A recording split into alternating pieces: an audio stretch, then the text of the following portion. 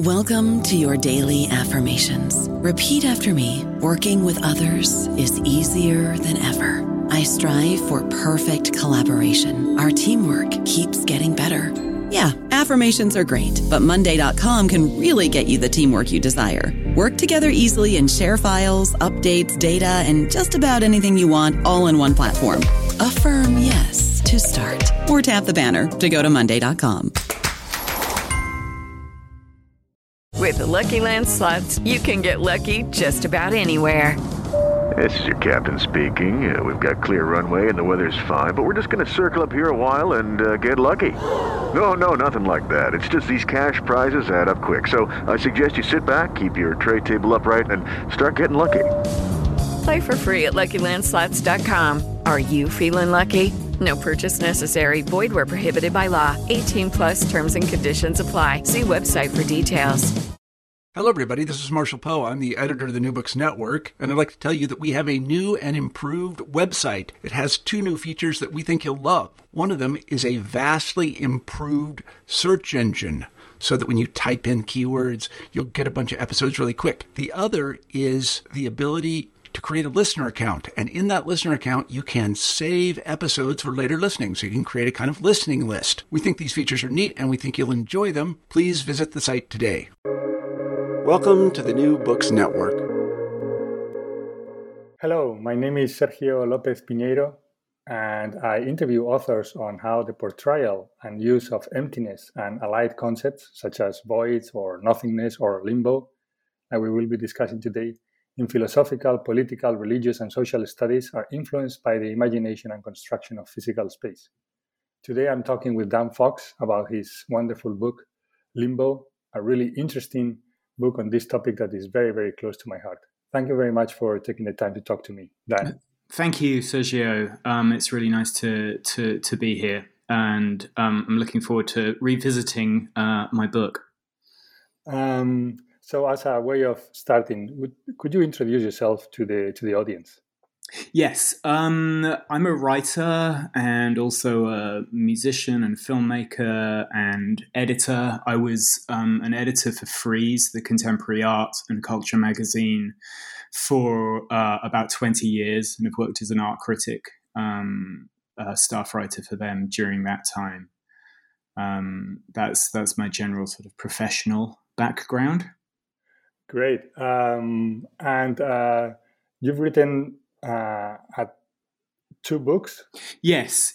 Limbo is the second book of the 2 I've written so far. The first one was published in 2016, and that was called Pretentiousness, Why It Matters, which was a sort of an essay that tried to sketch out some thoughts on what we mean when we call something pretentious and where that comes from, where our sort of suspicions and disquiet with the idea of pretension comes from.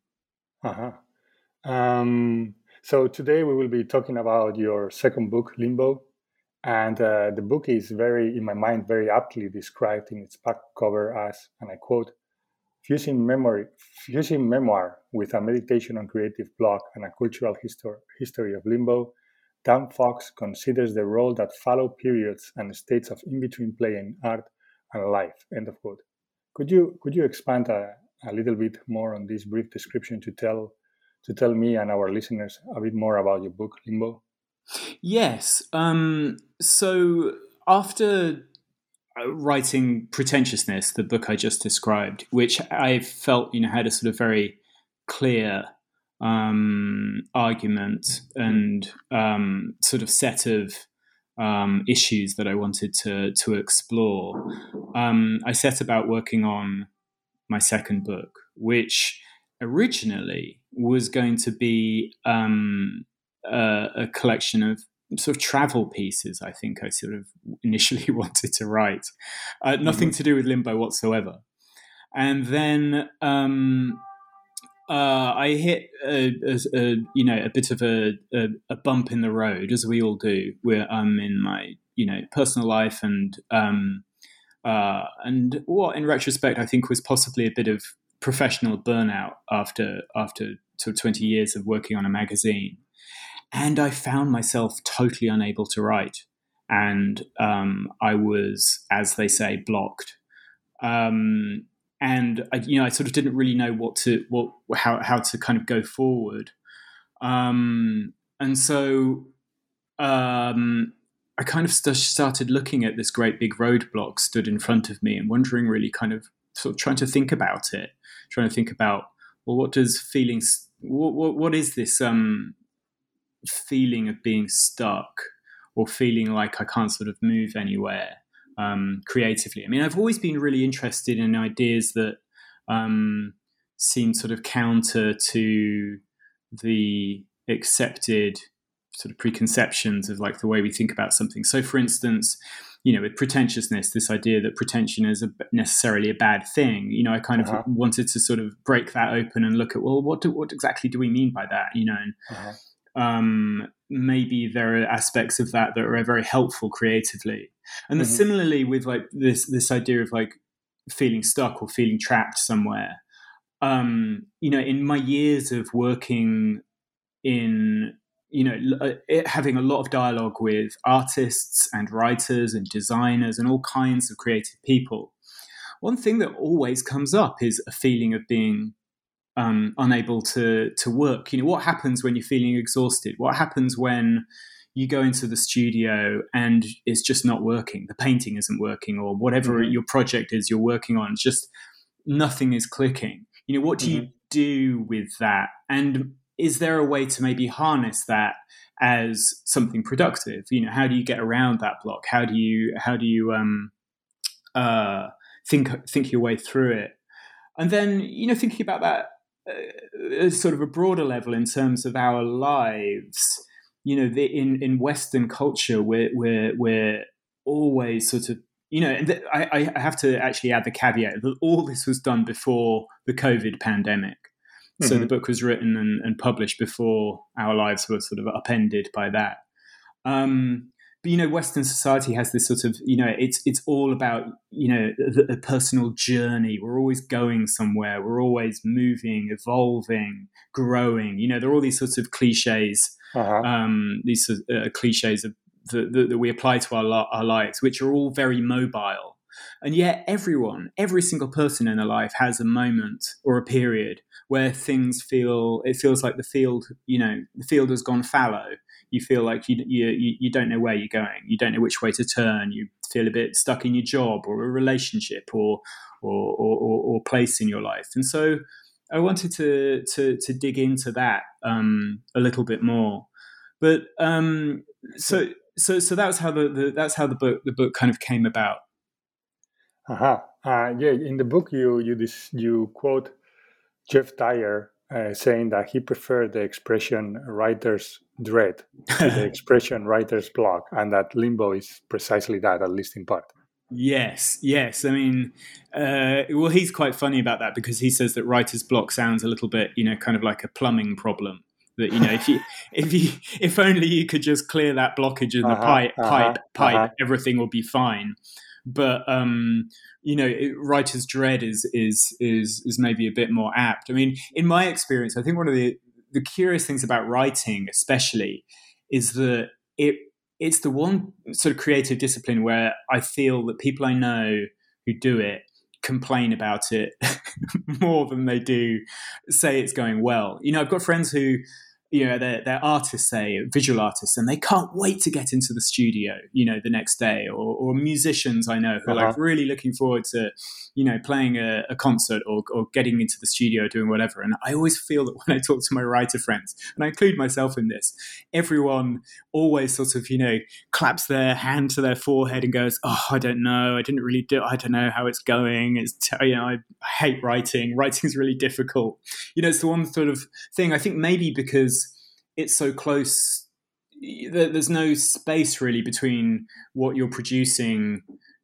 You're not producing an object which is, sort of outside your body. You're using language. You're using the same material that you use to do everything communications-wise in life, and you're using that for this creative task. And I think that makes it, particularly sort of particularly hard. So you capture the atmosphere of the state of limbo very well in the book, in my mind, when you say, and I quote, "Limbo is border country in which you wait in uncertainty for something or rot in certainty for nothing." End of quote. And you're already alluding to this, and this is well documented in your book in different historic and cultural moments. Limbo is generally seen as a negative condition, but nevertheless, you point to opportunities or positive aspects that the state of limbo can provide. You say that limbo is a space in between cultural shifts, and limbo can be a space of productive uncertainty or opportunity to world build. Can we talk a little bit more about this? Could you maybe give us some examples about this situation? Yeah, I mean, this is a sort of point in the book where I'm really, thinking quite associatively and freely here. But I think, if you use the metaphor of travel, one is always, you always have to, in order to get from point A to point B, there is always going to be this sort of, these points in between there, where, if you're on a plane from, I don't know, America to Europe, there's always a point across the Atlantic where the plane could turn south, the plane could turn north, it could go in any direction, really. It doesn't, because it's following a particular set of regulations or guidelines. But there is this sort of space where, we could go in any direction as we go from point A to point B. And I think that that for me is interesting. But these points of transition culturally, I mean, when I say culturally, I think I mean maybe more specifically, because this is the lens through which I look at a lot of stuff, I think sort of artistically or creatively. These sort of points of transition are always sort of interesting to me, rather than the high point of a given period. So say when an artistic movement or a literary movement is just kind of coming into being, and it's still got a bit of the past in there, and it's got some sense of where it might go that's kind of exciting and nobody's been there before. But it's at this point where there are no rules, there are no regulations, there's no one saying this is how it's done, and then there's no one copying that and sort of making ultimately sort of very mannerist versions of something that's already been done. There's this sort of uncertainty which can be very awkward, but that awkwardness, that awkward sense of trepidatious searching out, I think is there's something there is something productive in that. I mean, I use the travel metaphor because the origin of the word limbo comes from the Latin. I mean, it comes from actually sort of some languages older than that, which mean the kind of the point where the sea meets the land.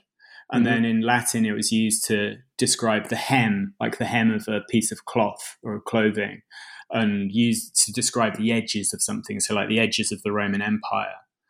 And I think these edgelands are quite kind of interesting to me. You're not in the heartland of anything anymore. You're kind of you're adjacent to something else. Because an edge by definition has to sort of butt up against something else, even if that is thin air. It's still another volume, isn't it? So that. Yeah, so I think these sort of spaces of transition can be quite helpful. I mean, in the book, where I wrote that quote that you just read, that was in a short chapter in the book about the limbo dance, which originated in the Caribbean it actually came from a funeral dance.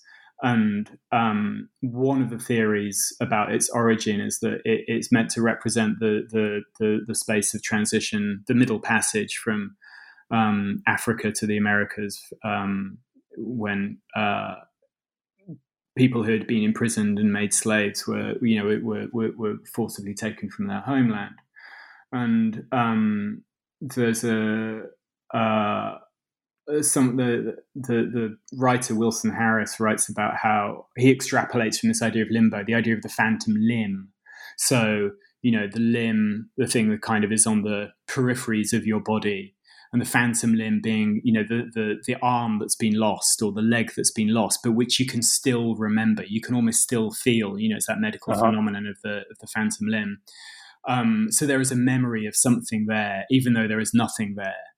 And that in itself sort of presents this opportunity to, take that symbolic missing limb and maybe fuse it to another symbolic missing limb and kind of, create a new hybrid of something, a new hybrid of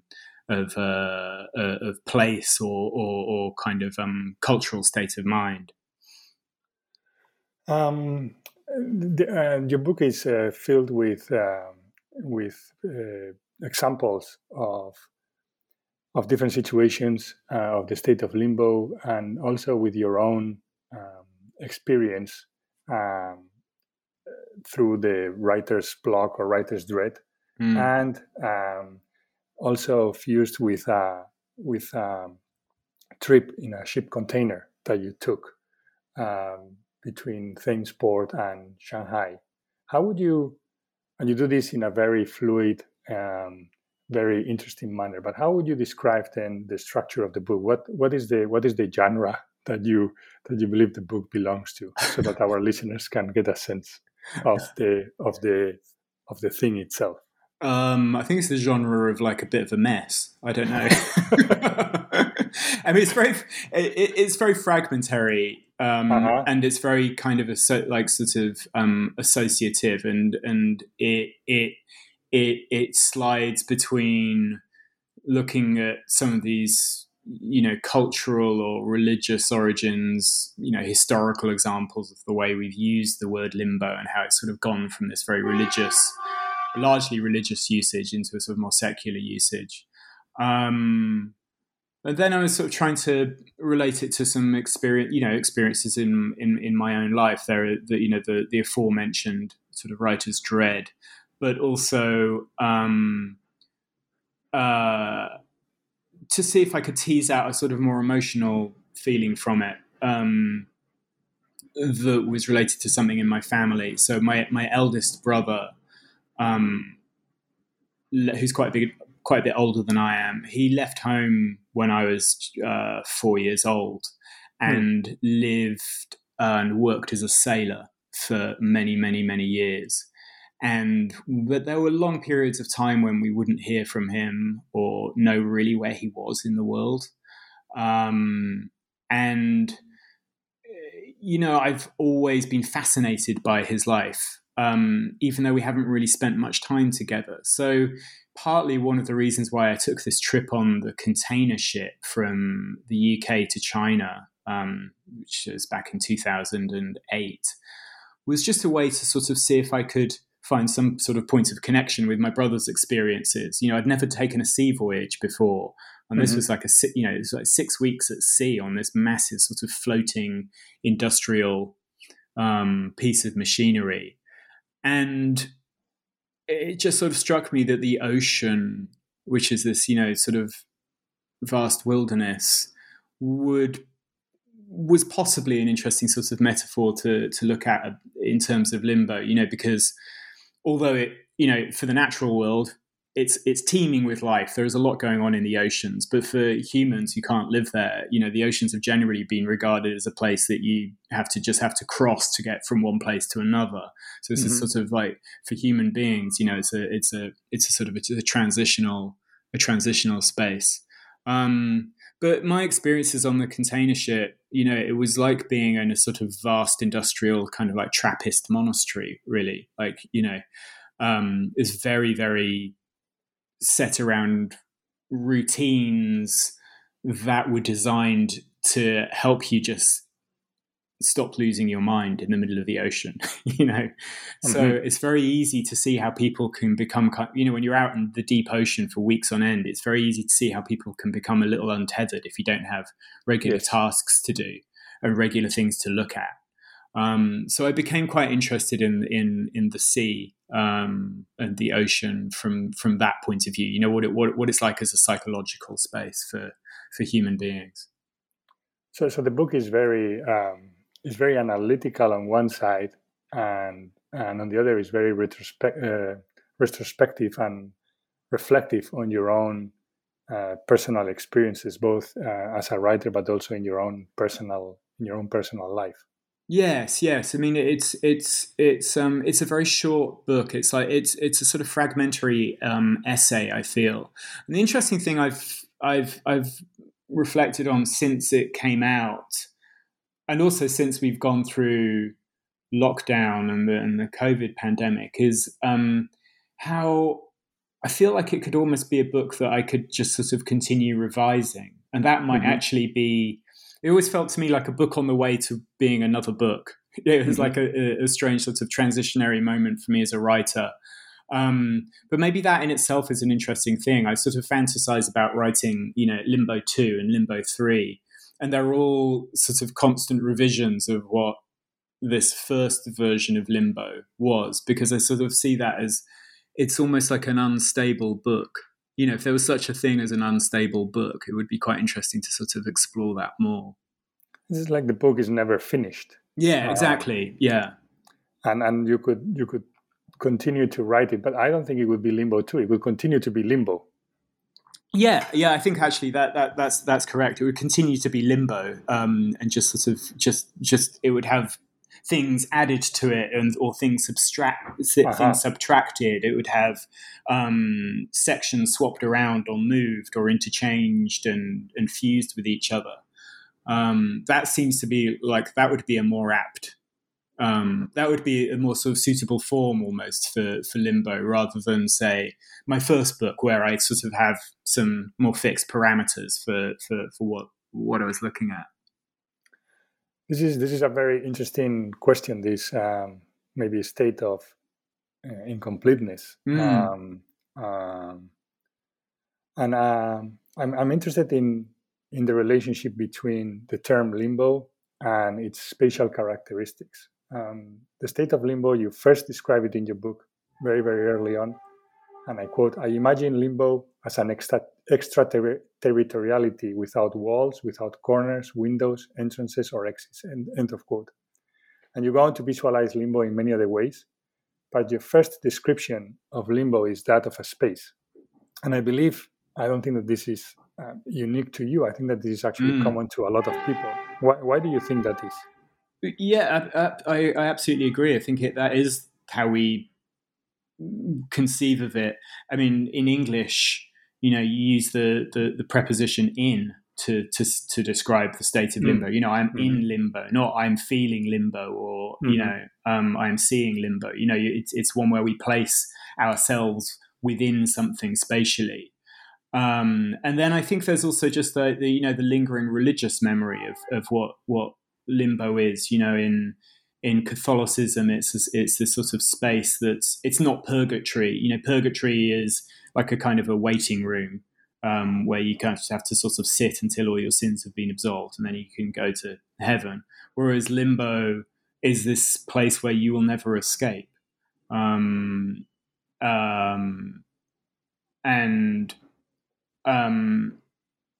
are similar kind of concepts in other religions. Not identical, but they sort of feel related. Like the Bardo in Buddhism, or in Islam, there's a sort of a space after death before you kind of go into the afterlife. It's like a sort of a transitional zone. So I think that the spatial thing probably is I would imagine is to do with our kind of collective religious memories of what this is, what this is, and because that's fundamentally, it's very, very hard to imagine ourselves as anything outside of these bodies. So, it's very hard to think of limbo as being anything other than sort of a spatial concept, because that's sort of it's just how we are, isn't it? The nature of being a thing in a body. Yeah, this tension or parallel or complementary relationship exists between the psychological state of limbo or dread and its spatial characteristics. I'm very, very drawn to those. Later in the book, you, along these lines, you described a very interesting opposition. You say, common phrases used to describe belonging, to signify some form of home, are spatial, fitting in, say, or being in a good place emotionally. And you also say that the liminal area of one thing, by definition, has to meet the edge of something else, even if that's thin air, as you were also saying before. So limbo suspends bodies and minds in betweens. So I like this question. I was thinking about this. Is limbo the opposite of home? Can we describe it in that way? I think that's a very interesting question, because obviously, home is a very mutable concept. There is home is, it can be described as, the place where you live physically. It can be described as, just where you are in terms of like an administrative, bureaucratic, political sense, that my home country, which is just sort of whatever, passport you have, if your country still exists or whatever, because obviously if you're a refugee or you're stateless, that's another thing entirely. But then home is also a psychological state of mind. I grew up in the UK, but now I live in New York, in the USA, and for me, home sort of feels like a number of different things. It feels, there is a present day, present tense sense of home, which is New York. It's my friends here. It's the apartment I live in. My partner. It's my work. It's my everyday life. And then there's a sense of home that I get, when I go back to the UK, which is just this sort of stranger, more kind of hard to describe emotional feeling of like recognition. If I get on a bus back in my hometown, and the bus driver sort of grunts at me, I feel like I know exactly what that grunt means. But it's like, but where does that come from? It's this sort of like deep, granular understanding of like colloquialism, or the shape of a milk bottle, or what cars look like on the road, or the feeling of, I don't know, the air in the autumn where I grew up. I don't know. It's these sort of actually very, very nebulous, or almost quite sort of nebulous sets of affective phenomena and sensations and feelings. That sort of feel very familiar, but which nevertheless they're not part of my everyday life. So, that's my personal experience of home. But obviously it's a thing that kind of means a lot to different people. So I'm not sure I can quite give an adequate answer to your question. Is limbo the opposite of home? I don't think it's something quite as directly polar and sort of black and white as an opposite. I think it's sort of it's shade, as is apt for a word that means the edges. I think it's shading around the edges, isn't it?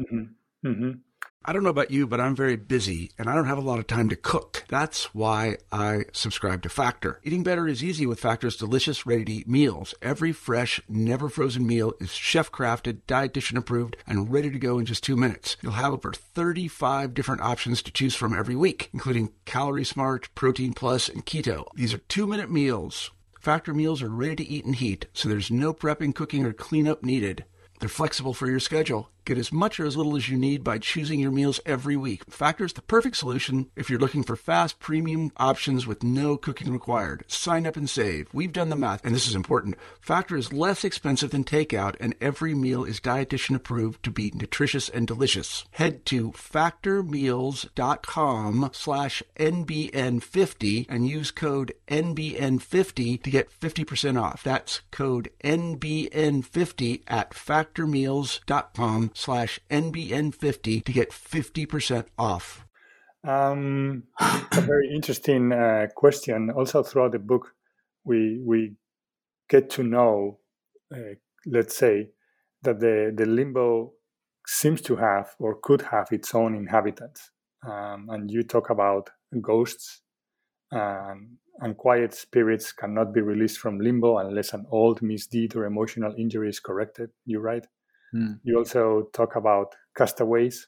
You define them as the luckless mariner on enforced retreat. And you also talk, obviously, about foreigners or amateurs, and the tension between an expert and an amateur as the grounds for defining foreignness. You say, I quote, "The expert or adult is unable to apply what he knows in a meaningful way to anyone outside his own mind," end of quote. So could we talk about these characters that appear throughout your book in different ways? Yeah, I mean, generally, we think of limbo. Limbo as an involuntary state of being. It's not something someone would choose to go into. The idea is like once you get to limbo, you really, really want to get out of it. So, let's start with the ghost, for instance, because this sort of this relates to our our religious memory of what limbo is. The idea of the ghost is a spirit, it's a soul that is unable to rest. It's unable to kind of exist in whatever dimension we believe dead souls go to, and it's chained to the present because of some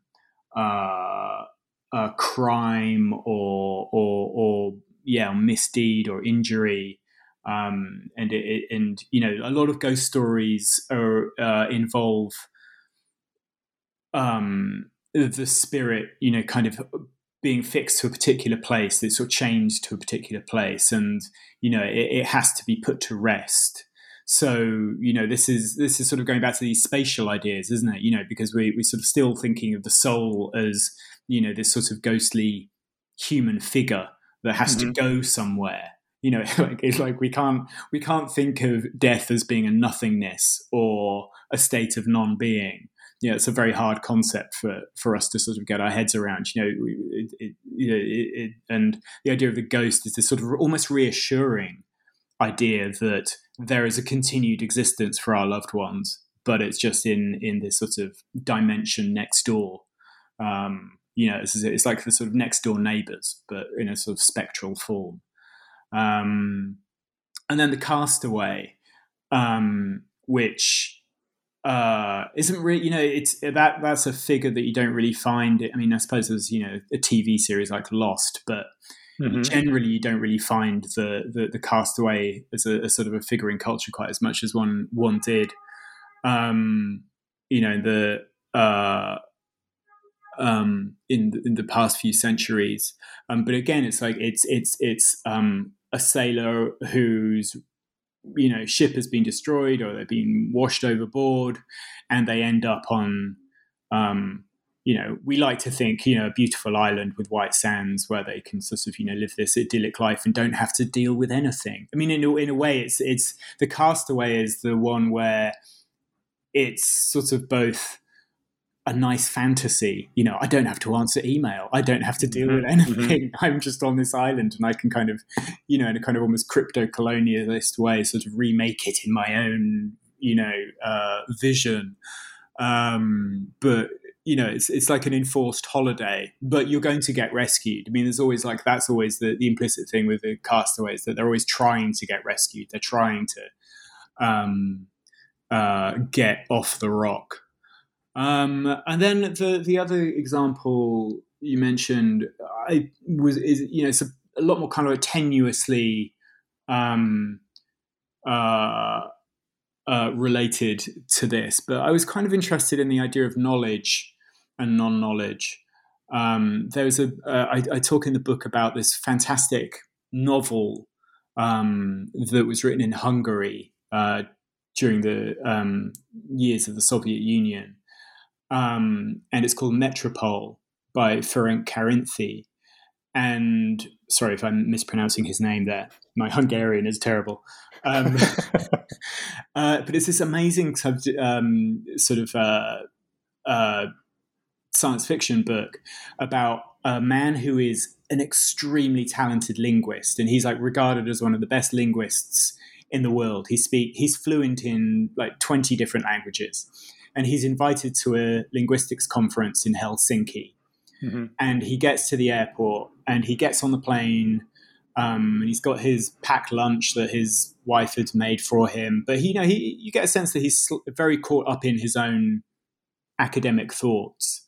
He falls asleep on the plane, and then when he wakes up, he finds himself not in Helsinki, but in a city he cannot identify. And despite all his attempts to use his linguistic skills, he cannot figure out what the language is. He cannot even work out what the roots of the language are, so that he can sort of systematically try and work it out. It seems like the language keeps on changing, and people's pronunciations keep on changing, and even the letter forms keep changing. And it's this large, very, very crowded metropolis, and he's completely stuck, and none of his expertise works. So he's reduced to the state of a child. This person who goes from a state of exalted, celebrated expertise is now completely helpless. And I was thinking about that, in terms of education and knowledge, and how a degree, a qualification, is often, it signals how much you don't know, not mm-hmm. just how much you do know. Coming back to edges again, it signals the limits of your knowledge, mm-hmm. as well as the full volume of your knowledge too. So, no matter how many PhD, I'm sorry if I say anything offensive here, but no matter how many PhDs one gets, you're never going to know everything. Mm-hmm. I'm sure that's a sort of a horrifying idea to some academics, but I'm interested in that. I'm interested in the way knowledge is sort of defined, also negatively as well as positively. So all of these inhabitants of Limbo, they find themselves in these situations, but they can never call Limbo home in some ways, right? They always, as you say, wanted to live in some manner, wanted to be rescued, wanted to come out of it. Yeah, yes, exactly. I wanted to ask you also about the relationship that exists in the term itself, Limbo, between its secular and religious origins. You've already alluded to this a little bit. And then in the book, you ask, I think rhetorically, you say, I quote, "How do you define a secular nothing into which you can drop anything?" End of quote. And the response to this is limbo, correct? I think so, yes. I mean, it's this... it's just this sort of... We're coming back to this sort of spatial thing, because it has no sort of defined boundaries or anything. You can kind of make it as large or as small as you wish, and you can put anything into it. So I think by that rhetorical question, what I meant was, well, what I then go on to describe in the book are all the kind of different secular usages, mm-hmm. or places that you find the word limbo. You find it in like 1940s pulp detective novels, and you find it in video games. I mean, there's even an entire video game called Limbo. You find it in, just describing the feeling of boredom you get when you're, I don't know, stuck in an airport waiting lounge or stuck waiting in traffic or something like that. It can go from being sort of a very, very huge, terrifying science fiction style concept that you find in a comic book, through to just being something incredibly banal. Just a feeling of like, just being being put on hold whilst you're waiting to speak to, someone at your bank or something like that. It's as big or as small. It's as vast and sublimely terrifying and as utterly, utterly boring as you like. And at this moment in time, it's I would say it's mostly or almost exclusively secular.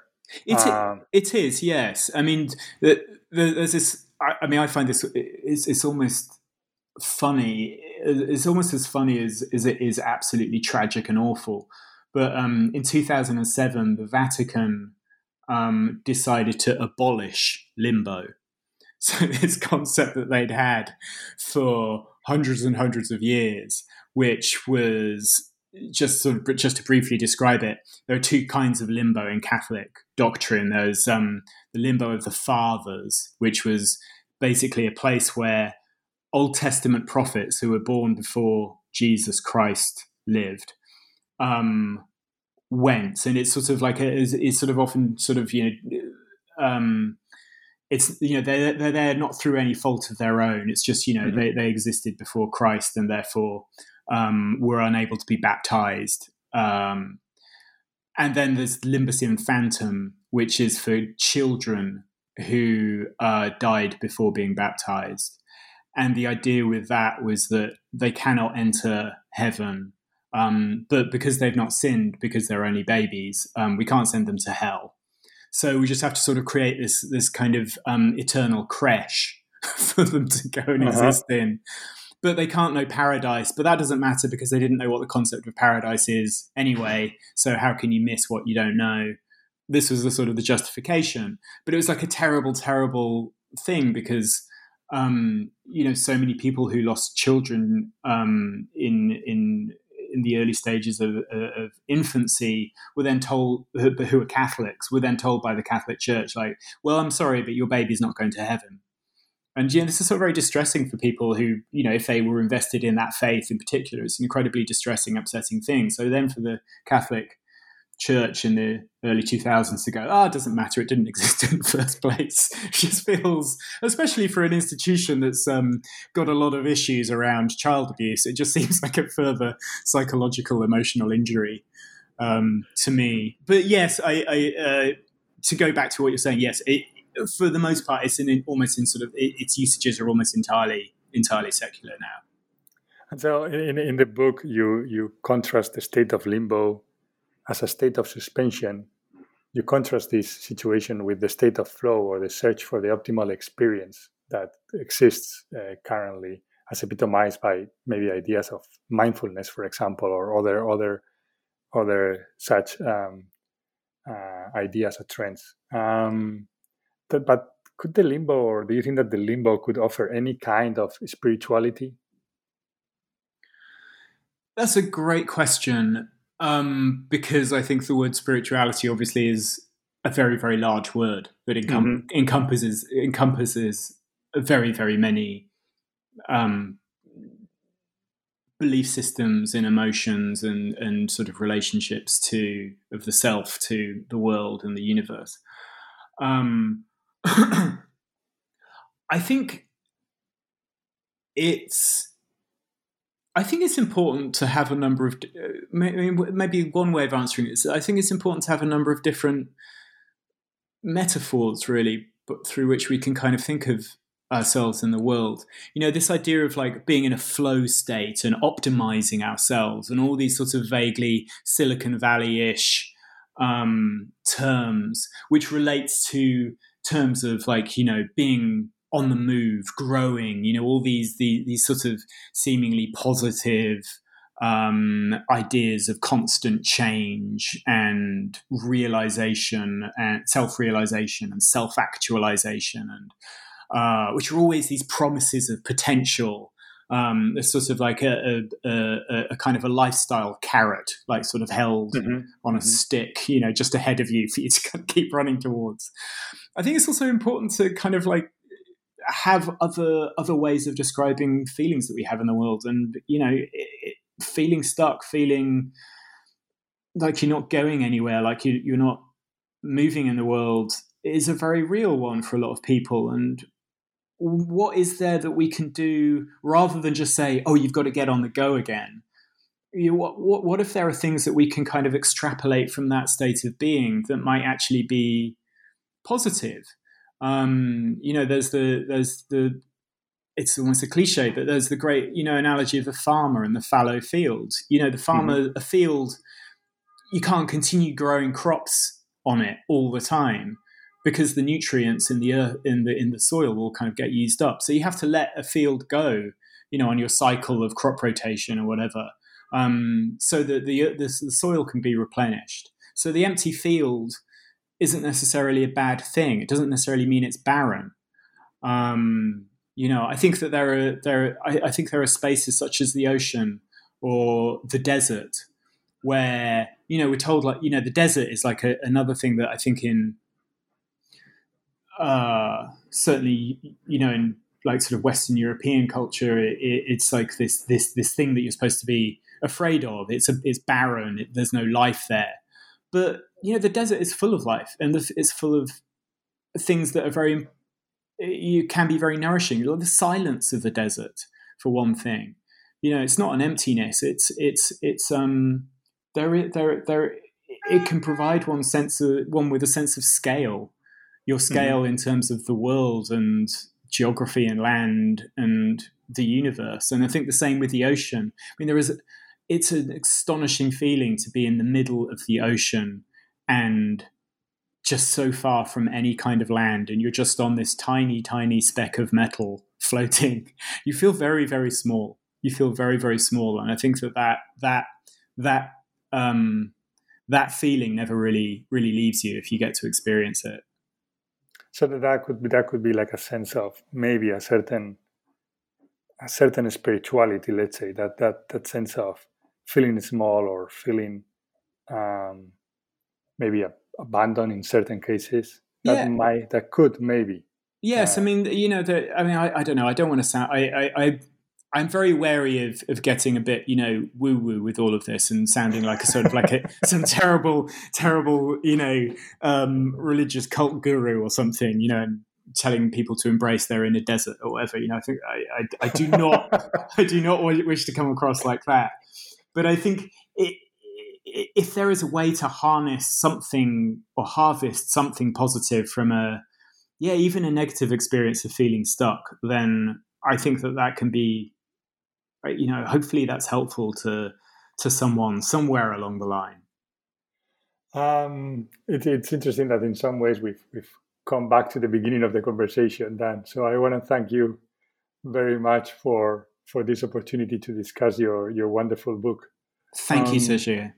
Before we leave, I always like to ask, what are you working on right now? Oh, thanks for asking. Yeah, I'm writing a novel right now. And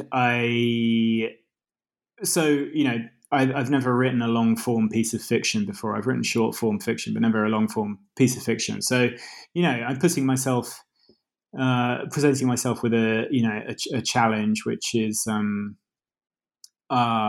a way of keeping myself on the move, I suppose. But the book is,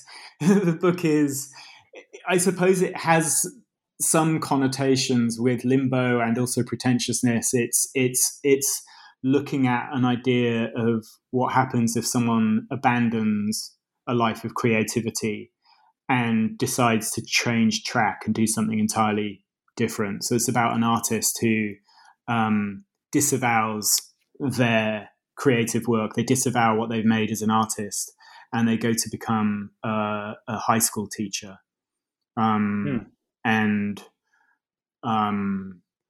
that's the basic sort of setup for the book. But it's based on some things that I've been interested in, some stuff to do with my family, and we have a number of teachers in my family, and I sort of want to write about some of their experiences. But it's also tied in with some things that I've been interested in lately around exhaustion and burnout, and a feeling, say, at least, within the creative industries, that maybe the creative industries are not set up in a very, very equal way for a lot of people.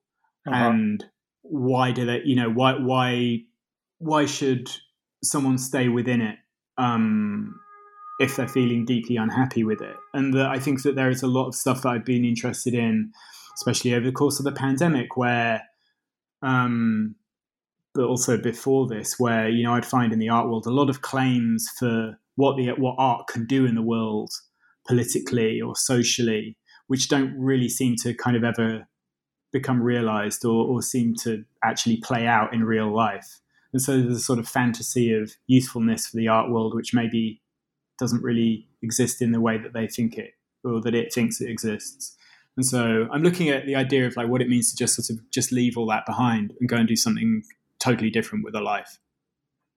Wow, sounds super interesting, and yes, definitely connected to your first two books in another way, adding another layer to these conditions that you've been already discussing. Yes, I think this is an interesting. I'm sure you as an architect and thinker, gradually sort of come to realize this with your own work, is that just bit by bit, one's life project kind of reveals itself to you as you go. It's almost it's almost as you move from one project to another, you realize that there are these connecting threads, and that even if you think you're doing something a project that's totally new, maybe it's actually not. Maybe it's just like another angle on a very particular sort of thing that interests you. So this is what I'm discovering, I hope. Sounds really great, Dan. I feel that there's like a deep connection with the book that we've been describing today, Limbo, and which I truly, truly love. So thank you. Best of luck with that. And thank you very much for taking the time to talk to me today. Thank you so much.